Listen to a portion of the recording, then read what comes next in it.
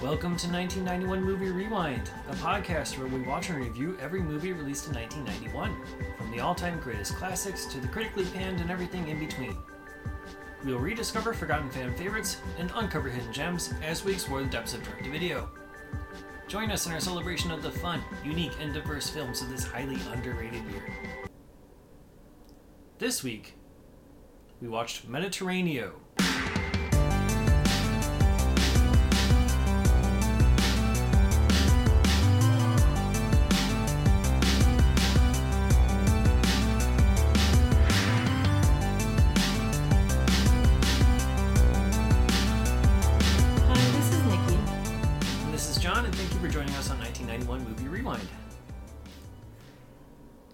Mediterraneo takes place during World War II.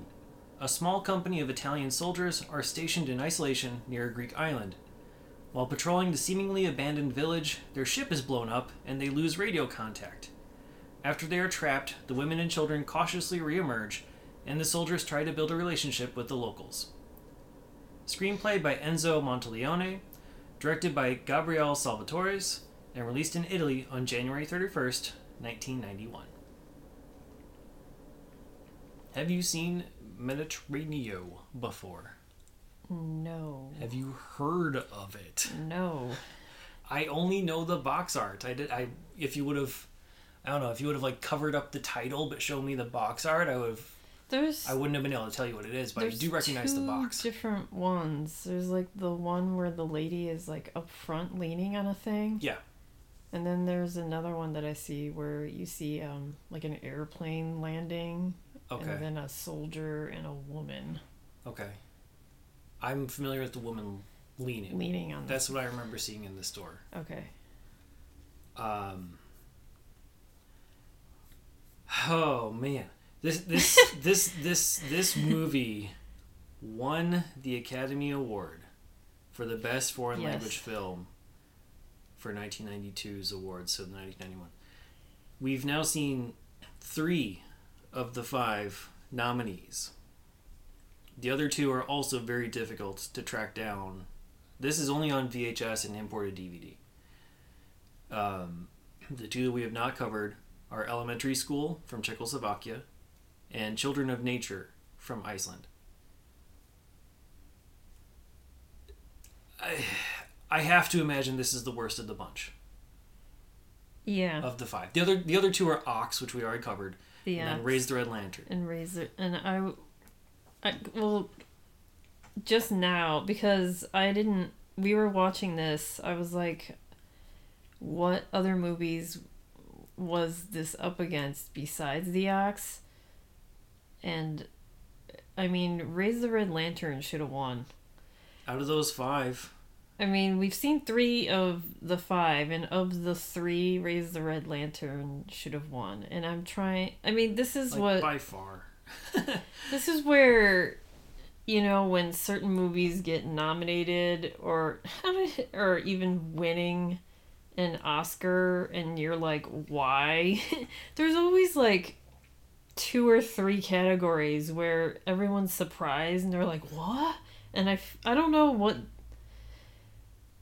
Well, you know how they say there's a lot of campaigning and how it's politics. Yeah, I mean, because I'm trying to think why this one was because of Miramax. The war. Oh, okay. So I think it's Miramax. I think it's simply put that Miramax really was a force to be reckoned with a lot of award seasons, and they used this as an opportunity to market their films as worthwhile and sort of build up their thing. I really think that's probably all it was, is that they had a campaign to get their movie front and center and giving the votes. They probably put out tons more screeners for that one than other people would, Why did Miramax why did they get this movie? Yeah. I don't know.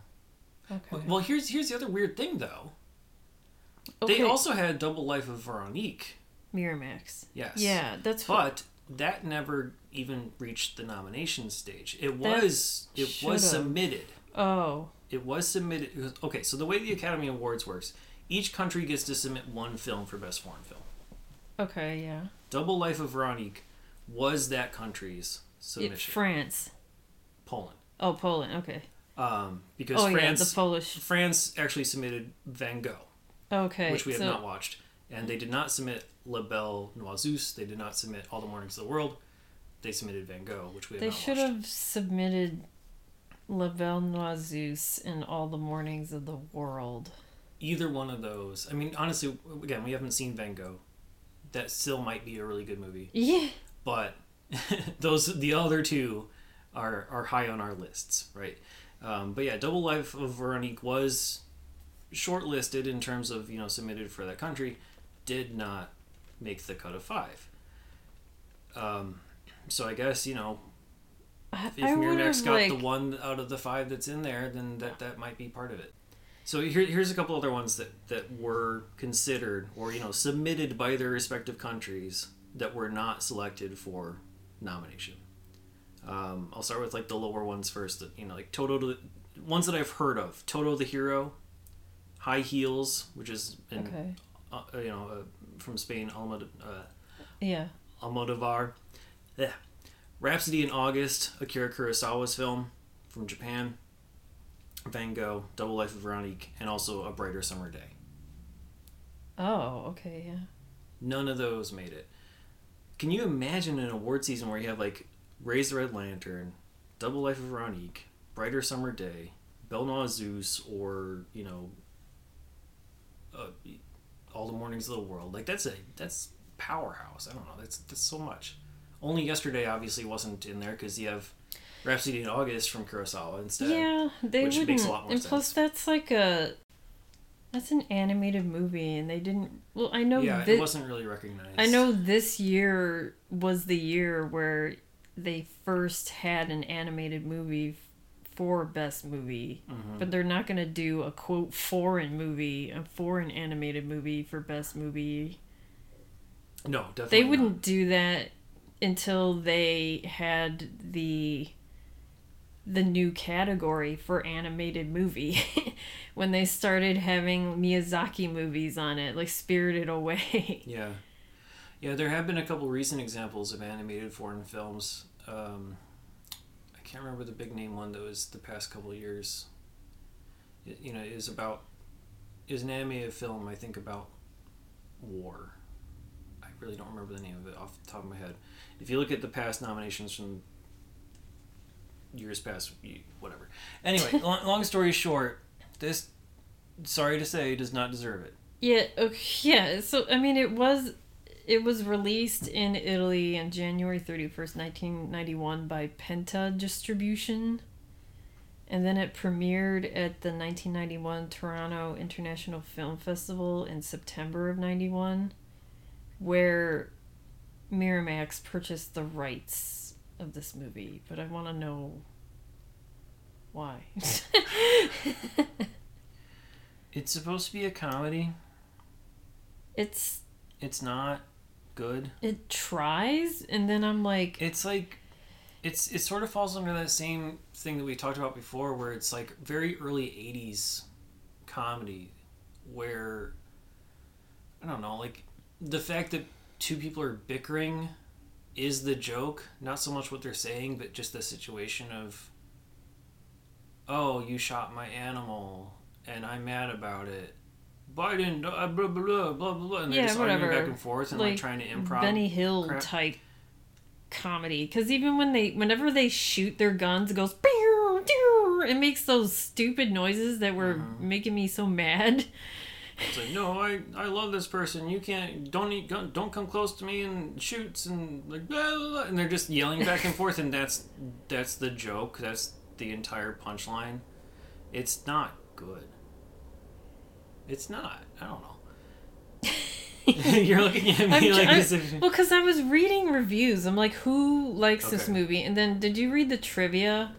I didn't read any reviews, but yes, I did look into this whole situation where Roger Ebert and Gene Siskel both walked out of this movie and refused to review it. Yeah. I was looking to see if they did ever write a review, and they did not. They did not. and I was like, whoa. But then when I was reading on IMDb, there's user reviews, and they're giving this movie like an 8 out of 10 and saying like, this is a very lighthearted and beautiful movie about escapism and whatever. I'm like, okay, I get it, but I also don't.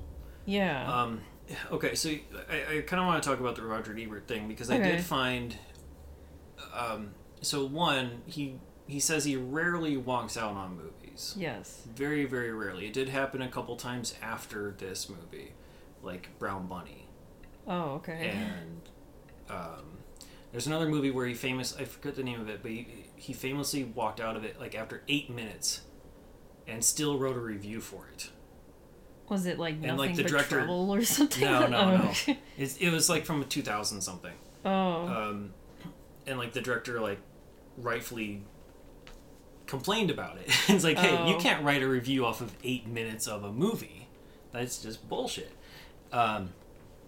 This movie, he supposedly found no redeeming qualities of it whatsoever, and that he and Siskel both were in the same screening alone together, just those two, and they both agreed, let's shut it off and leave.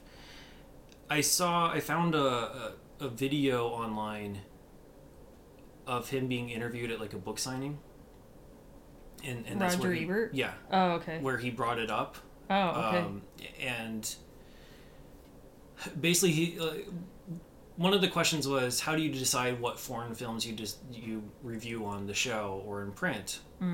And he said that if we're going to review something on the show or in print, we're pretty much only going to review the ones that we like, because it's so rare for people to find foreign films in general, right? Like, it's so rare that people will actually step out of their comfort zone and watch them. We don't want to promote the ones that we don't think are worthwhile. Yeah. We're only going to show you the good ones to, try to entice you to explore explore new things. So I think that explains why they never wrote the review. But I mean, to say it has no redeeming qualities and that it was so offensive to walk out, I could not find a reason for that specific statement. Because this movie, on a surface level, is just bland. But it's not offensive. Okay, we watched Millions, and I thought Millions was like a TV movie. This also feels like a TV movie. And it also reminded me, I didn't watch MASH a lot. I was like, is this MASH, but like in Italy? Well, I think that's probably kind of what they were going for, honestly. I think that's a very good comparison. And I think that might be something that Roger Ebert took offense of. Okay. Because looking at the other list of movies that he walked out on, a lot of them have like strong, explicit content. Like Caligula, Brown Bunny, stuff like that. Yeah, so he just doesn't like... But he always claims that it's not that. It's, the way that they handle... Sex in his face. He doesn't want to see that. But just... He claims it's not that it's the sex, it's the, the surroundings of it. Like Caligula, he's like, it's so debaucherous, but there's no joy in that movie. And it's weird that, whatever. Anyway, I've never seen Caligula. I don't really care that much about that one. But I do kind of wonder if he took offense to the subject matter of this movie because you have Italians in World War II and you're turning them into jovial, fun-loving fellows who are trying to get along with the Greeks, when in reality, the Italians committed atrocities towards the Greek people in World War II. Yes. And so I wonder if that's, like, the whitewashing of history is what he found offensive more than anything. I have maybe? Like, trying to rewrite, like, this revisionist expression of this whole thing? Yeah, that's why, like, I'm wondering people who... We're too young. Like, this... I mean, I know World War II history... I'm wondering if people who lived, like, during that time, even seeing this movie, had any connection with it? Like, did anyone connect with this movie? I'm sure the older audiences, people who are older than Roger Ebert would have definitely been around. you know, because that was the 40s, this is the 90s, so we're, you know, like we're looking I at know, yeah. so Just, people so who are the in there like people- 70s, 80s, 90s, they lived through it. Yeah, that's what I'm saying. Like, the people who lived through it and they watched this movie, are they liking this? I don't know. Or that's what I want to. And again, it, like, where are they I just from wanna know- as well? Will that matter? Yeah. You know, people who are in Italy, would they like it more than people who in America? I don't fully know. Yeah, because, I mean, we didn't. Like, the World War II history that I think was taught here, they don't really delve too much into, like, Italy's connection to it. No, they really don't at all. Like, At least our, like, what I was taught in history, I don't know.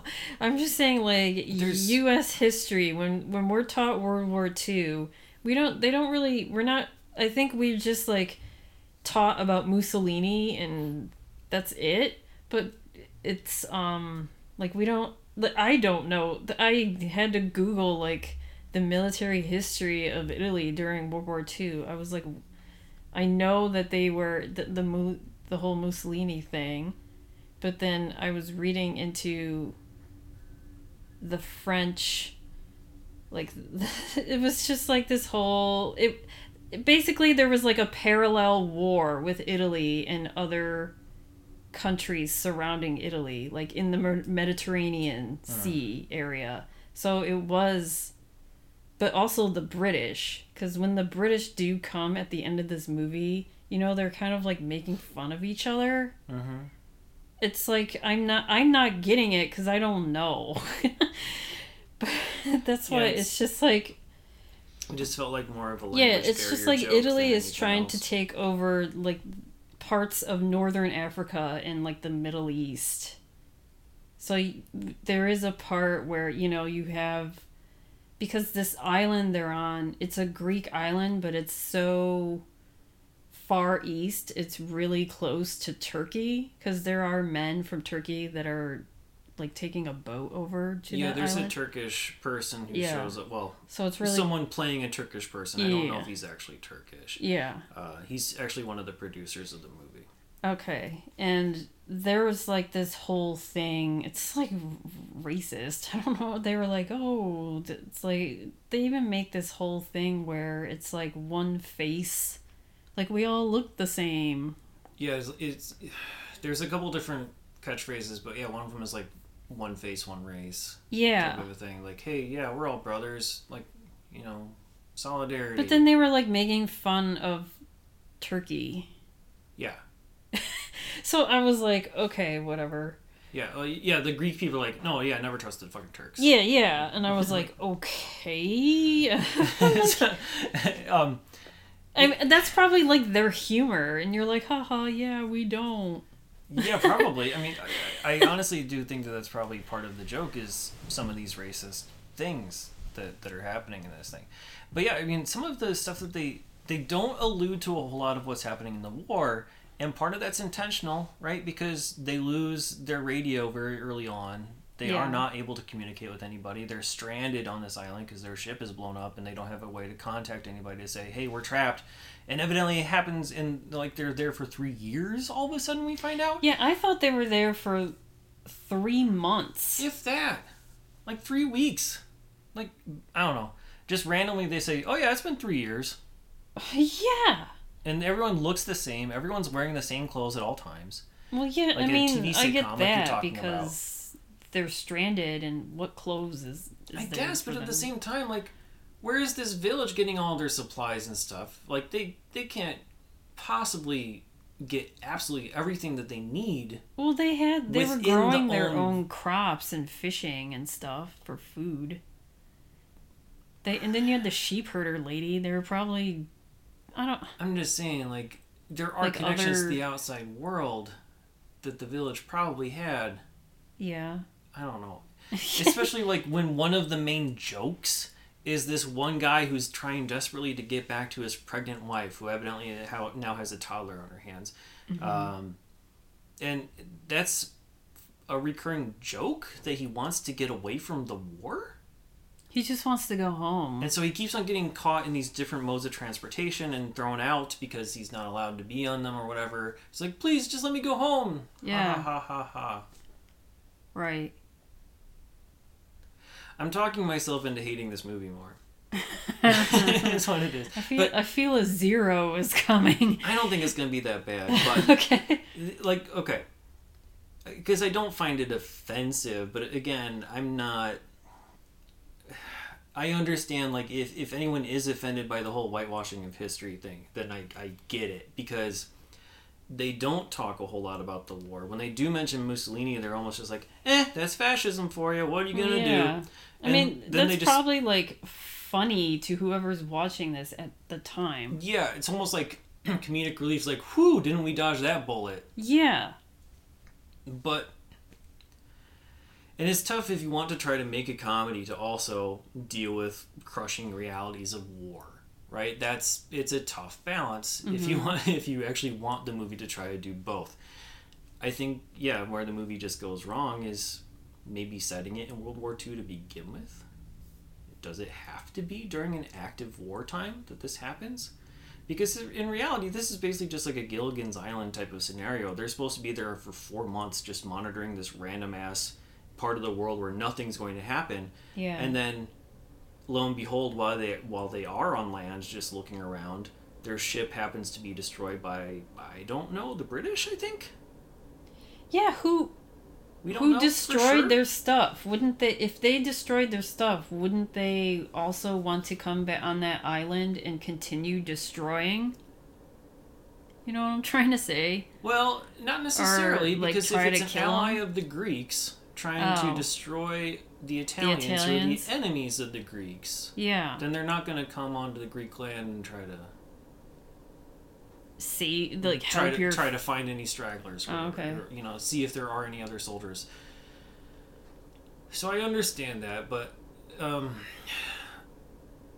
boy, is it Tom. The other part that doesn't help it is that they basically tell a story that really only deserves to be like 15-20 minutes long and takes 90 minutes to do it. It's a short movie, but there's not much substance there. It's soldiers lost, and now they're all like off doing their own thing, and most of it's inconsequential, and then there's this one person who falls in love with the town prostitute. The end. That whole storyline about, like, when all the when these soldiers land on this island, they think it's like a deserted island for a couple days, and then all of a sudden all the townspeople, the women and children, come out because they're probably like, oh, these guys aren't gonna kill us or do anything, they're harmless. Yeah, I don't know why they trust them all of a sudden, but yes, the kids they're like messing with the guy and whatever, and they're just like, yeah, he's not even like, oh, I'm gonna get you. He's just like, what the hell? He's like, oh my god, there's people. Yeah, he's like, what the hell, there's people. And then he tells his other soldiers, and then all of a sudden you see them like smoking a pipe with all of these guys. And I don't know what they were doing. Were they just like interviewing all the people? Because she comes into the room and she's like, I had a job. And they're like, okay, what's your job? And she says puta, but which means whore. And then they're like, what is that? And they're like, oh, putana. I'm like, they're very like, close in language. I don't know. They're like trying to just confirm, like, wait, and you gotta be careful with what you're saying, because what you're saying sounds like you're saying you're a whore. She's like, she's like, yeah, I am. No, that's me. Yeah. Like, that's supposed to be funny. Yeah. And then there's this whole scene where I thought was, like, gross, where all the men are like, okay, you take her Wednesday, I'll take her Tuesday, and then we'll have this day and this day off for her. Mm-hmm. Doesn't that sound great? And they're all taking turns with her, and then there's the one guy, Farina, Antonio Farina. He doesn't want to sleep with her, and she's like, why won't you sleep with me? And we find out that he's a virgin, and then eventually they sleep together. He falls in love with her, Yeah, and he wants his first time to be for love. they fall in love, and they sleep together. And then, like, the next morning, when some other soldier was gonna go to her house, that's when he starts, like, shooting his gun out the window, saying, "No, she's mine." Yeah. And then the lieutenant's like, what are you gonna do? Yeah, and but they're like, Well, "Oh, they're in love, so what are you gonna do? yeah." They're like, "Oh, but do you love him?" She's like, "Yeah, okay." And then, like, the next scene, they're married. Yep. And then that was that. Yeah, I mean, they weren't interviewing people, I don't think. I think she purposely just came in there. She was like, "I need a job." No, like, this is my job. I'm open for business. Oh, okay. But I think that's the whole purpose of her I thought they visiting. were, It's like, interviewing. Hey, I need money. You're here. All the men are gone because they're at war. yeah, except for the priest. Yeah, except for the priests and, like, the elders. Obviously, yeah. So, hey. I'm open for business now. Yeah. And then they even Farina asked her, like, why did you choose this life? And she's like, well, my mom was, my grandmother, my sister, so this is all I know. And then some other guy from some other battle brought her to that specific town. And left her there. And, yeah. and then, like, there's a parallel relationship where you have this sheep herder woman. She doesn't have a speaking role. It's just her looking all pretty over her shoulder all the time. Or naked. Yeah. Just, like, random cuts to her, like, topless. Yeah, and then it turns into, like, a throuple because it's, like, the two brothers. Yeah, there's two brothers on the crew. There's a lot of people in this movie like that are very quickly introduced. And most of them are worthless. In terms of plot. And, like, they don't need to exist.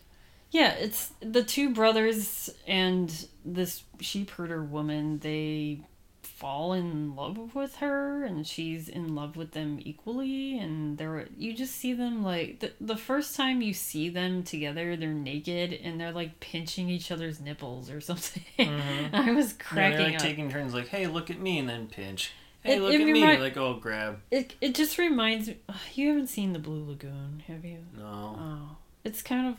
If we do get around, because there's The Return. Yeah. Is 1991. Which, it is supposed to be one of the worst movies of this year. Yeah. Well, the first one is like, why? But okay, it's the Blue Lagoon. Do you know, like, the premise? Not really. I know they're on the island.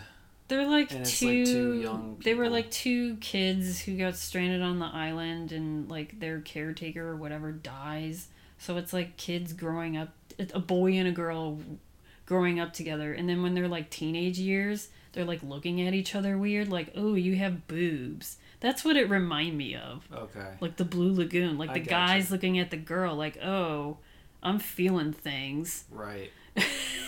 Because that's what it reminded me of. Yeah, I can understand that. It is very because they're all looking at each other like they're all adults, shyly. But it is very childlike. I don't know, like weird touching. Yeah, yeah. And then they do like a skinny dipping thing. Yeah, basically like the Munaron brothers are supposed to be like keeping a lookout of the sea, and they're stationed away from everyone else in the village so they can set off a flare if anybody happens to come by. And so the sheep herder lady is also just there, and then they just like get it on, I guess, the whole time, because at the end of the movie she's pregnant, and they just leave. Yeah, they leave. Like, okay, goodbye. Her, and she's cool with it. Yeah, everyone's cool with it. They're like, oh well, I mean, you gotta go home now. That's the joke. She's pregnant. Ah. Which goodbye. Which one's the father? Yeah, both of them. Who knows? Yeah. I wish. Okay, and then at the very end, when the movie time jumps like 30 years, because yeah, it's like they only showcase 3 of the 8 or 9 soldiers that were there. It's, the main lieutenant guy, Farina, and then LaRusso or whatever. LaRusso, yeah. LaRusso, he's like the sergeant. The big, boisterous butch man. Yeah, those 3 get together at the end. But I kind of wanted to know about that pregnant woman, and I was like, did those guys ever come back to see her? But probably not. Yeah. I don't know. There's so much weird random garbage that happens in this movie. And then like the lieutenant guy, he's like the leader or kind of like the narrator of this. Yeah, both. Supposed to be, but he's just off painting in the church. Yeah, he bonds with like the they priest. call him Pope. Oh, the Pope. Wait, is he a like? They call him Pope, but that's the he's name like of a him priest. in the movie. But yeah, he's basically Like the priest guy is like, hey, do you want to paint these murals in this church? And that's like, then him, the lieutenant, bonding with like the townspeople and even some of the soldiers. They spend a long period of time painting the walls of this church, and he then turns all of the people into their own frescoes. He's turning the soldiers into religious figures. Yeah, he's turned like, and that's probably supposed to be funny. Like, yeah, this guy looks like Jesus. Right. But again, like going back to the whole and then it's like that whole one face atrocities of war thing. It's yeah. like, hey, we're your saviors, even though we're your enemies. Mm-hmm. Like, there is that context if you choose to look at it that way. I don't know if Ebert got that far in the movies. Yeah. And then, I mean, eventually the British come. Well, there's a guy who's also in the Italian army who has to crash land on the beach. Oh, yeah. Because, okay, there's a couple different sequences where they're playing soccer on the shore, and LaRusso, both times, is super oblivious to something very obvious that's happening behind him. Because, comedy. And I forget what happens the first time. But the second time, there's like a giant, well, not a giant, but like a single person plane landing on the beach behind him. And he pretends like, like because of comedy, he has to pretend like he doesn't hear it or see it or anything. Yeah. And even though he sees everyone else running away, he's like, I'm the best at what I'm doing. Isn't this amazing? Yeah, and then the guy who lands, he's like, oh, but they won because I saw it from afar or something. Yeah. Like, whatever. Yeah, oh, yeah, that wasn't a penalty. I saw it from up there. Yeah, like, that's supposed to be the joke. Yeah. Anyway, he lands and basically fills them in, and that's when we learn that it's been 3 years. And he's like, I just had to do this little crash landing, temporarily. And then, like, he basically just stays for a day, fills them in, and be like, oh, yeah, this is what's been happening the past 3 years in the war. By the way, Mussolini's dead. And then goodbye. Maybe help will come. I'll see if I can get some help to come, but who knows? Mm-hmm. He has a plane. I don't know. Yeah. He should be able to radio for somebody from the plane. That's why I was like, what was his purpose at all? I thought he was to be the rescue person. But I guess he eventually sent the British. Yeah, but yeah. He's like, oh yeah, by the way, the Americans and the British, they're like, they have pretty good food or something. I don't know. Yeah. It's just stupid. And the British come and they're just like, yeah, pack your shit, we're going home, basically. Yeah, and then Farina's like, no, I don't want to go. I'm happy here with, the love of my life, who I'm now married to. Yeah, and they're like, well, but you're gonna be like a war criminal for not, for abandoning your troop or whatever. And it's like, I don't fucking care. So. And then LaRusso does this thing, because LaRusso is the one that's looking for him, and he's like hiding in a bucket of olives or some shit. Yeah. And he's like, he says, I don't want to go, exactly what you said. And he's like, I'm in love, I'm married. And LaRusso is like, well, it's not a legal marriage because you didn't get married in Italy or something like that. Yeah, it's not going to be recognized in Italy. Yeah. And he's like, I don't care, I love her. And then when he comes back to his other troop members, I guess, and the British, he's like, I looked everywhere and I can't find him. So he just lied for him. Yeah, and then there's the other guy who was trying to find a way off the island in order to get to his wife. He found a rowboat shortly before the British came, so I think that's also supposed to be a joke, is that he happened to find a random rowboat. Yeah, but the closest country... and rowed out into the sea. Yeah. Before the British actually came and saved him. The closest country is which Turkey. He didn't know was happening. And I mean, when he lands in Turkey, what?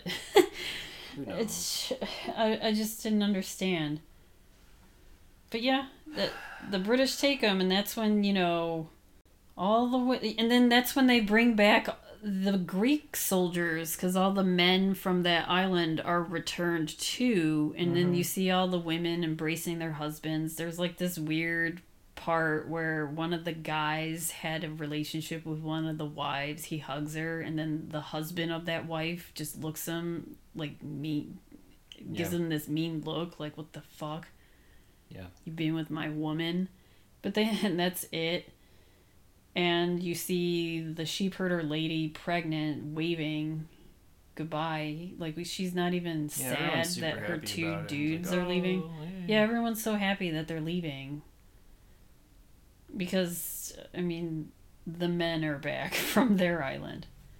And then we get that time jump where it's present day, I guess. yeah, I mean, it would be in the 90s? I don't know. It looked a lot more modern. I don't know. They're putting into like gray hair makeup and whatever, and Right. the lieutenant comes back, and you know everyone's doing modern stuff, whatever that means. Yeah, and it's like a tourist location. yeah, now. it'd be that whatever that island they're on now is a tourist location, because he comes on some like charter boat thing with other people. Mhm. And in the movie, what's her name? Vasilisa, she's the sex worker woman who marries Farina. During their conversations, she says that she would want to open her tavern, her own tavern one day. And apparently they did, because the lieutenant comes to a restaurant called Restaurant Vasilisa. Mhm. And Farina's there. Yeah, but you see the grave of Vasilisa, so you know Oh, yeah. immediately that she's passed away She's by now. passed away. He's there. And that's why he's there, is because He's like, Farina sent notice to a few people in the troop, and he's like, "Oh, I wasn't sure if you're gonna come, but thank you." And LaRusso is already there. He's like, come into the back, and LaRusso's here, and they just like bond, and that's the end. And that's it. Yeah, it's not even like anything like worthwhile. Like, hey, have you heard of Conversation-wise. so and so? What happened to this guy? Blah, blah, blah. Or what have you been doing your entire lives? I don't know. Yeah. It's a very pointless movie. It's not good for comedy. And that's what it was supposed to be. It had some good, fun music. Yeah, the music was fun, except for the whole gun shooting fake noises. That's everything else was fine. The music wise, or just the fake Looney Tune noises. Yeah, but that's also pretty common with just if you have like stock sound effects for Yeah. gun ricochets, then that's what you're gonna get.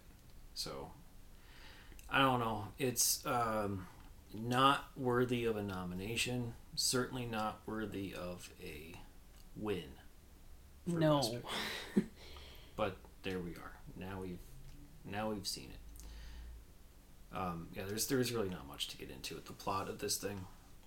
Oh, we watched the VHS, Oh yeah. and there were 2 previews because this came out I think in '92. 2, yeah. Right, because it was released after the Oscar win was done, and so you had previews for movies that are not part of the podcast. Dolly Parton starring in Straight Talk, Mm-hmm. and then Captain Ron. It's like 2 most random. Like, you see these silly movies, and then you're watching this movie that I guess is also silly. Yeah, they're all comedies. Captain Ron even I mean, has connections to the Straight- ocean. Straight in the Talk boats. and Captain Ron are like actual comedies. I will trust your opinion. So, yeah, they're probably a little bit more entertaining than this one.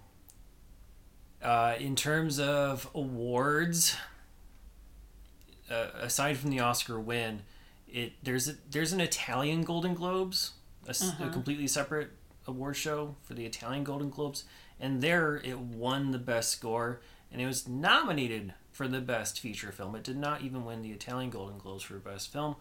That went to a movie called The Conviction, which is not on our list. See, even the Italian people Right. didn't agree with us.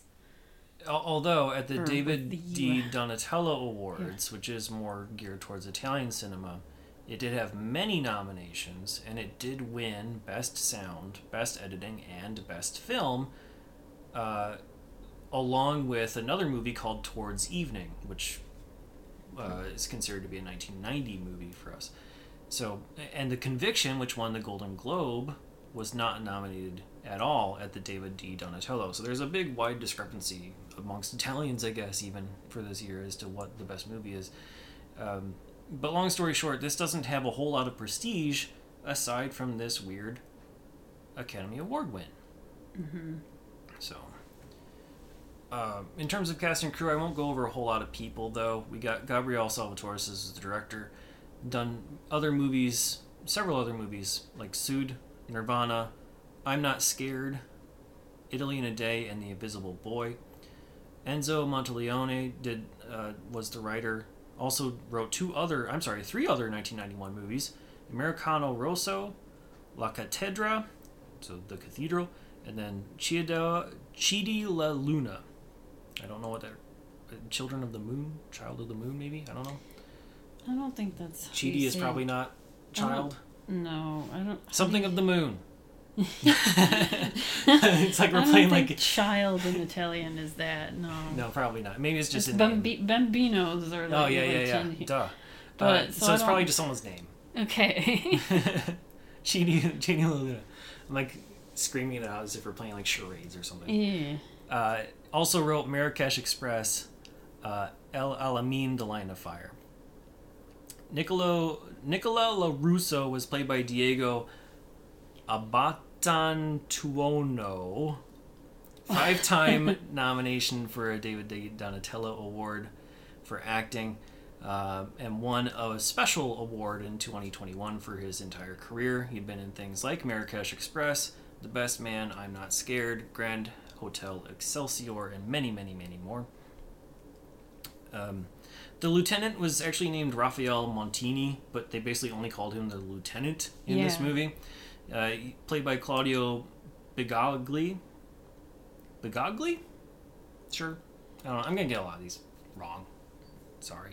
I did not do any pronunciations for this. No. It could be just Bigali, too. Yeah, it could be. Bigagli. Make fun of me in the comments if you want to. Been in movies like Gangsters, Bim Bum Bam, Stella's Favor, and The New Pope. Giuseppe Ciderna played Antonio Farina, the main character, really secretly, not obviously at the start, but becomes the main character. Donatello nominated for this and also a movie called Hammamet. Also been in movies like Nine, Man on Fire, The American Bride, Men vs. Women, and Women vs. Men. And then we also have Vanna Barba, who played Vasilisa. She is a Greek actress who had been in a ton of Greek movies since 1985, and around this time was about her peak, and then like after like 1994 or so, she kind of slowed down and just was in like a couple productions here and there. But nothing that I recognized, so not a whole lot of like American crossover with the Greek movies that she was in. And then Yazoo, who is that sheep herder who didn't have a speaking role and evidently had a name. We did not learn any names. No, we saw her smile. And look over her shoulder and be naked. Yeah. Played by Irene Grazioli. She's been in 2 other 1991 movies, especially On Sunday and Marcelino, and she's also been in The Red Violin. It's a pretty small cast overall. Most of them, again, didn't have a whole lot of American crossover. A lot of them did additional Gabriel Salvatore's movies, so there you go. That's what I got. We can move on to True Crime and Pop Culture. It's loosely based off this book that was written... They don't even say the author. His name is Renzo Biasion, And it was written in Italian. The book is called Sagapo, and I guess Sagapo in Greek is I love you. So it probably is in the voice, like in Farina's voice. Like Sure. based off of Farina's life there. So this movie was released January 31st, 1991. That was a Thursday, and it was the day before Popcorn was released. Popcorn was February 1st, 1991, and then a week before was Virgin High. Virgin High was released on January 23rd, 1991. I'm going to do the new releases of this week. It would have been as of February 2nd, 1991. And there's about 7 new releases. So the first one that I have is coming at number 81 is the song I'll Be By Your Side by Stevie B. And Stevie B, he's known for that song Because I Love You. You know that song? Have we covered it before? Yes. Yeah. I mean, that's his biggest song. I don't think I've ever heard this song, I'll Be By Your Side. All the songs that I listen today are by well-known people, but like B-sides and rarities or something of these people. And this was one of them. So I'll Be By Your Side, it didn't achieve as much success as Because I Love You, but it peaked at number 12 on the Billboard Hot 100 and reached the top 40 in Canada. The next new release, was coming in at number 83 on the Billboard 100, was the song Who Said I Would by Phil Collins. And I went down a rabbit hole because I was looking, Phil Collins had the album that came out in 91. This is where I get confused about when songs are released from albums like 3 years later, Oh, sure. Yeah. So I thought this song was on the album that had, the album is called But Seriously, which also had the single Another Day in Paradise. Okay. But it wasn't. And when I was looking at, because when I was listening to the song, I was like, this sounds like Susu Studio to me, like the beginning. The whole time I was waiting for him to say Susu Studio. So it's when basically the exact same music. Yeah. So when I looked up Who Said I Would, and I looked up the album But Seriously, whatever it's called for Phil Collins, I couldn't find Who Said I Would on that album. And I was like, when was this song on any album? And it was on the same album as Susu Studio, which came out in 1985 on his album No Jacket Required. And then was this like in a movie or something and got released as No, I found out that he made a live album in 1990, and this was one of the songs on the live album. Because I was like, why did this song get resurrected somehow? The next new single that came out was the song Mother's Pride by George Michael, which also I've never heard this song until today. And then when I was listening to it, I was getting really sad. Well, like, I was sad for, like, multiple reasons. Sad because, like, George Michael is dead, and then I was, like, sad because he has a good voice, and then I was, like, sad because of this subject matter. And then I found out that this song is kind of, like, about the soldiers going into war during the Gulf War. So it's a Gulf War song. Okay. And I was like, oh, this is actually a pretty song. But this song was on the album Listen Without Prejudice Volume 1, which is the same album that has Freedom 90 on it. The next new single that came out is at number 88 is the song My Side of the Bed by Susanna Hoffs. And once again, It's like I've never heard of this song, but I know, I mean, Susanna Hoffs, you know, she's from the Bangles. Right. And this was on her debut solo album called When You're a Boy.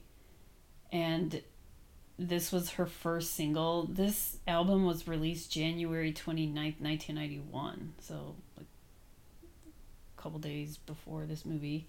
And this was the first single.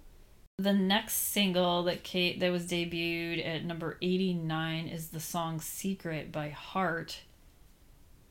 That was on their album called Brigade. That album was released in March of 1990. And this is also the same album that has the song All I Want to Do Is Make Love to You. Do you know that song? I must. Not by name, but I mean, like, I've heard, like, the popular Heart songs, so Okay. I'm sure You I've probably have. I mean, that was the biggest hit on this album, and that was the lead single. It was number 2 on the Billboard 100, but in 1990. And then this was like the third or fourth single that was released from this album. I think this is the last. No, I have 2 more. And the next single coming in at number 92 was the song Together Forever by Lisette Melendez. And I've heard this song, but I didn't know it was sung by her because I thought it was like Taylor Dayne because she sounds like Taylor Dayne. And Lisette Melendez, she's, you know, she was a freestyle Latin pop singer that this was her first hit, and it reached number 35 on the Billboard Hot 100. And the last single that was released, or then the last new single that was released this week at number 93 was the song Ride the Wind by Poison. And I don't know, I think I'm just not a fan of glam metal, I guess. Like, very rare. There are some songs, but this is on the album Flesh and Blood, and that album has the song Unskinny Bop on it, and Unskinny Bop is fine, but this is the second single, and I don't know, I was just not into it. Plus, like, I don't care about Bret Michaels. Like, after watching Rock of Love, I'm like, this guy's fucking dumb. So we can move on to rankings and ratings then. Yeah. Where on your 1 to 5 star scale are you going to put Mediterraneo? I'm giving this movie a 1. It's a 1. Yeah, on my 0 to 4 star scale, on my 0 to 4 star scale, I would say it's also probably a 1. There's not much redeeming for me, personally. I wouldn't walk out on it. I didn't turn it off. I mean, there have been movies I've absolutely hated that I will still watch to the end. unfortunately, like, we had to watch this movie. I don't know. I was, like, bored after, like, 20 minutes. It did not start off that strong, and it never got good.